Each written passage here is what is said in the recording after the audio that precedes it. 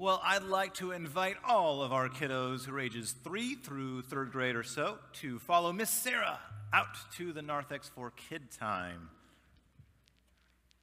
And you can head on there for some fun activities.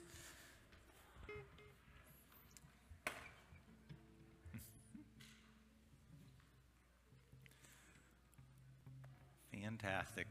Well, I have a question for y'all who are remaining. How many of you growing up ever watched Sesame Street? You probably think I should have left the kids in for this part, huh? Yeah, so I did too. It was not my favorite show, but I do remember certain parts of it. And one of the parts that I remember was the game, Which One Doesn't Belong? You remember it had the song, one of these things is not like the other, one of these things doesn't belong. And the goal of the game is you had to figure out which thing didn't belong by the time the song ended. I thought maybe we could play a few rounds of that here this morning, but without the song, so I'm not going to sing it for you. So first one up, here we go. We've got, okay, never mind. There we go. We've got sleeping bag, tent, campfire, or cake. Which one doesn't belong? Cake. Okay, good. Very good. All right, next. This one's a little bit harder. Unicorn, vampire bat, cyclops, or dragon? Vampire bat. Yes, that's the one that is a thing. Anyway. And then here's the hardest one. This is for you adults out there who think you're too good for this game. Fork, spoon, knife, screwdriver, axe. I heard a lot of spoons, and that's the correct answer because that's the only one that doesn't have a sharp edge. Oh. There you go. Okay. Anyway, today we are not talking about this. Instead, we are looking at one of our other paintings. And like I said, we're breaking the timeline. So today we are talking about the baptism of Jesus. And a reason why we play the game, Which One Doesn't Belong, is because here in the picture, there's something that doesn't belong. No, don't try to guess it, because it's Jesus. He doesn't belong in this scene because Jesus is perfect and holy, and he's standing in the midst of sinners. And he's receiving a baptism that was for the remission of sins.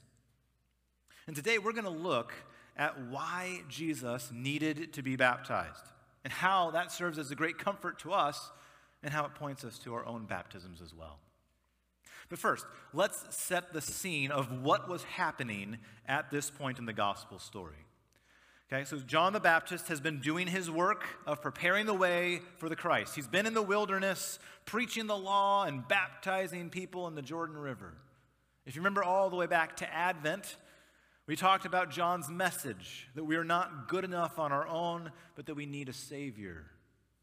And throughout John's ministry, we see all kinds of people coming to him and receiving that message. They acknowledge their sin, they acknowledge their need, and John offers them this baptism of repentance for the remission of sins. And these sinners, they came to the waters of the Jordan and they were washed, and they would leave their sins there in the water, and they were exhorted and encouraged to live better lives.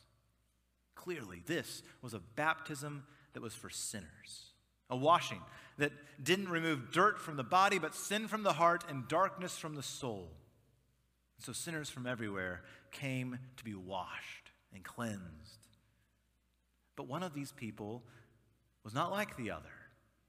One of these people didn't belong. Because out of the crowd of sinners, Jesus stepped forward and asked to be baptized, which is incredibly strange because Jesus had nothing to repent of. He was without sin. He had no need for forgiveness, remission of sins, or pardon. He was complete. He was perfect. He was whole. He was without blemish. John himself called him the Lamb of God, the perfect sacrifice who would take away the sins of the world. And if baptism is for sinners, well, then Jesus had no need of it because he wasn't one. And right away, we see this continuation of God's revelation of love.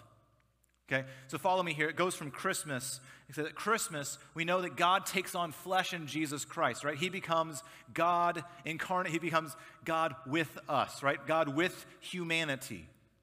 And then at Epiphany, we learn that Jesus doesn't just come for one nation, he comes for all nations. He's not just God with some humanity, he's God with all kinds of humanity. And then today, as we look at the baptism of Jesus, we see that him standing in the midst of sinners and going through what we go through. He's God with sinful humanity. And so we see this expansion of the gospel. It goes from the righteous Jews like Mary, who is highly favored, to righteous Gentiles like the wise men and follow him to worship, and now to unrighteous people, to outcasts and swindlers and oppressors, to you and to me. He is God with us. He's the God who was not like us, but who became like us so that we could become like him. Now, all of this was beyond John's comprehension. He knew that his baptism was one of preparation for the Savior, not one needed by the Savior. And so when Jesus stepped forward to be baptized, John tried to prevent it, saying, I need to be baptized by you, and do you come to me? And that's the way we think it should go. Right? The greater should baptize the lesser. The sinless one should baptize the sinner. And that's the way it would be, but not this time. Because over and against John's objections, Jesus gives us the reason. He says, let it be so now. It is proper for us to do this, to fulfill all righteousness. And really, that line is the key to understanding why Jesus needed to be baptized. It was necessary to fulfill all righteousness. And this happens in two different ways, but they're both important. First, in being baptized, Jesus would fulfill God's word of prophecy in the Old Testament. It would hearken back and connect to various different scenes and narratives of the Old Testament. And for example, I'll only give you one of them. It's really vital that Jesus is baptized in the Jordan. Like that's a very particular geographic place that it was important for him to be baptized in. Why? Well, because throughout the Old Testament, the Jordan River is this place of transition for Israel. We read about it in our first reading when we heard about them, the Israelites, going from the wilderness, right? They're 40 years of the wilderness and them transitioning into the promised land. They cross the Jordan, right? And the first thing that went into the Jordan was the Ark of the Covenant, making a way for the people.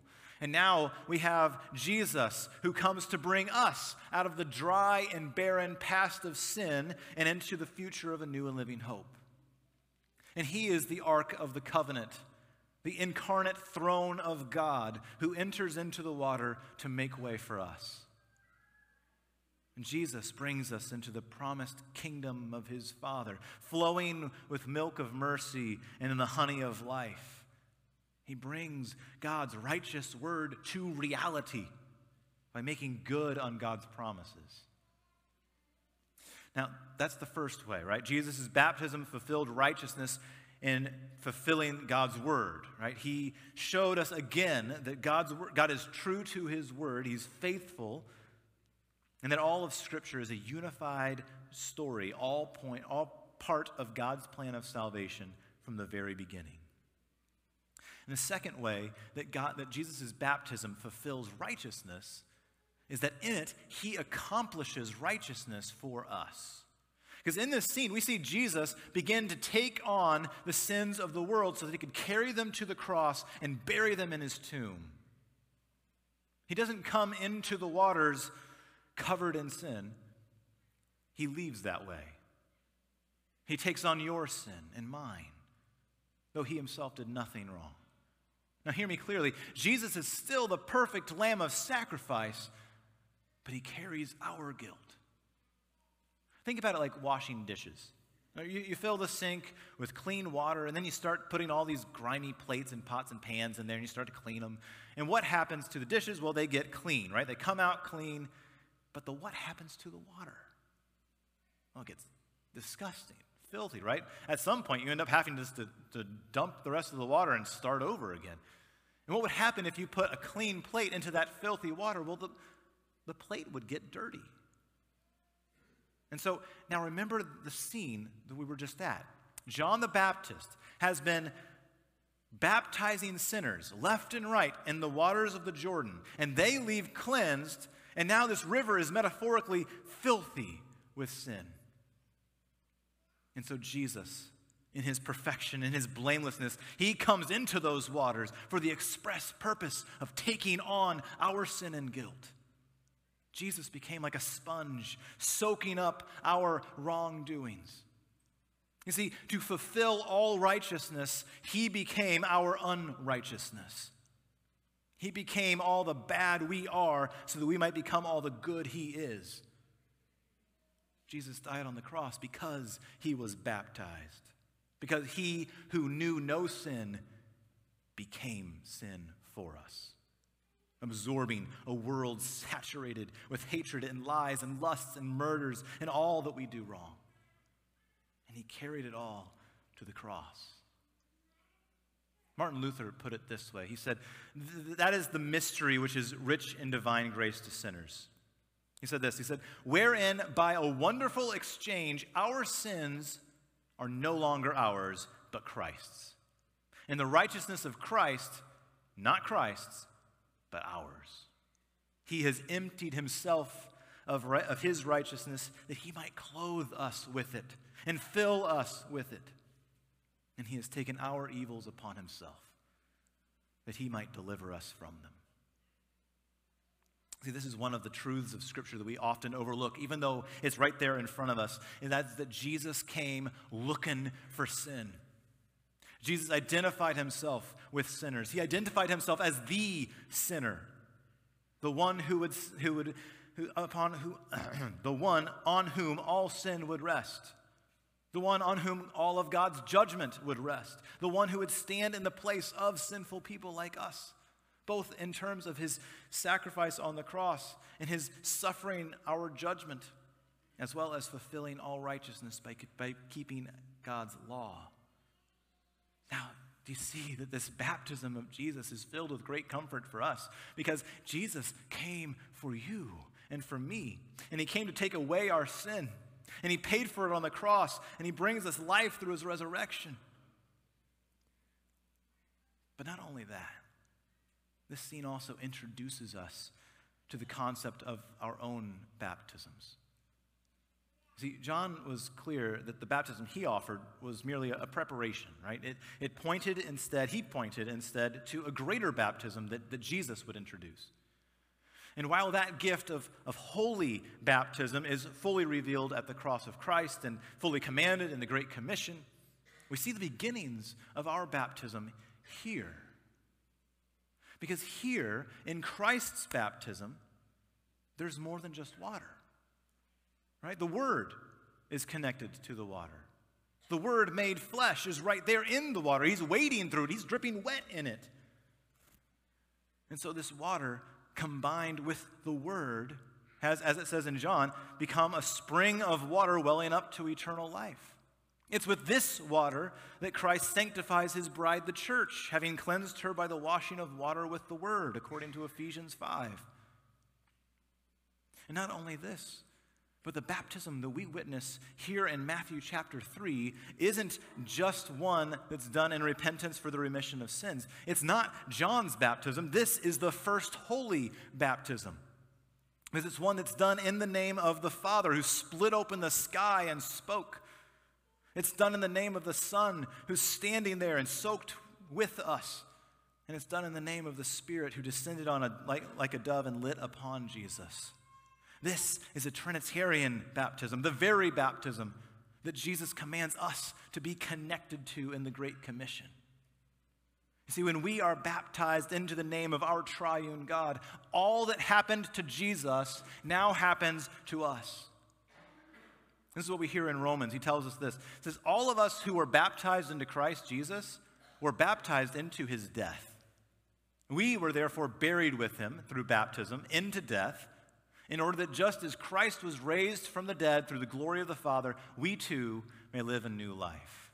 We are baptized, we're connected to Jesus. His suffering was our suffering. His death was our death. His resurrection will be our resurrection as well.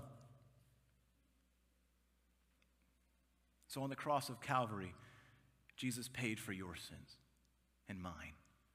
By his being baptized, he identified himself as your substitute, even as your righteousness before God. Jesus didn't need to be baptized for himself, right? He had no sin to give an answer for. But he was baptized for you. He was baptized that you would not rest on your own doings for salvation, but on him, and on him alone. That you would rest your hope and your confidence in Christ and on no one else. You know, in God's kingdom, there's not going to be a game like one of these things is not like the other. And that's because in our baptisms, we are all made to be like Jesus. We're all covered in the robes of righteousness that he gives to us, in the righteousness that he fulfilled, in the righteousness that he delivers by God's grace. The words of the Father to Jesus at his baptism are the very same words he speaks to us in ours. You are my son. You are my child, whom I love. With you I am well pleased. Will you pray with me? Gracious God, in Jesus' baptism, you came to share our life and to deliver us from sin and death. And we thank you for the gift of our baptisms, where you unite us to your Son, Jesus, to his death and his resurrection. Because of the faith you give to us through the water and through the word, we are confident and assured that we are your beloved children.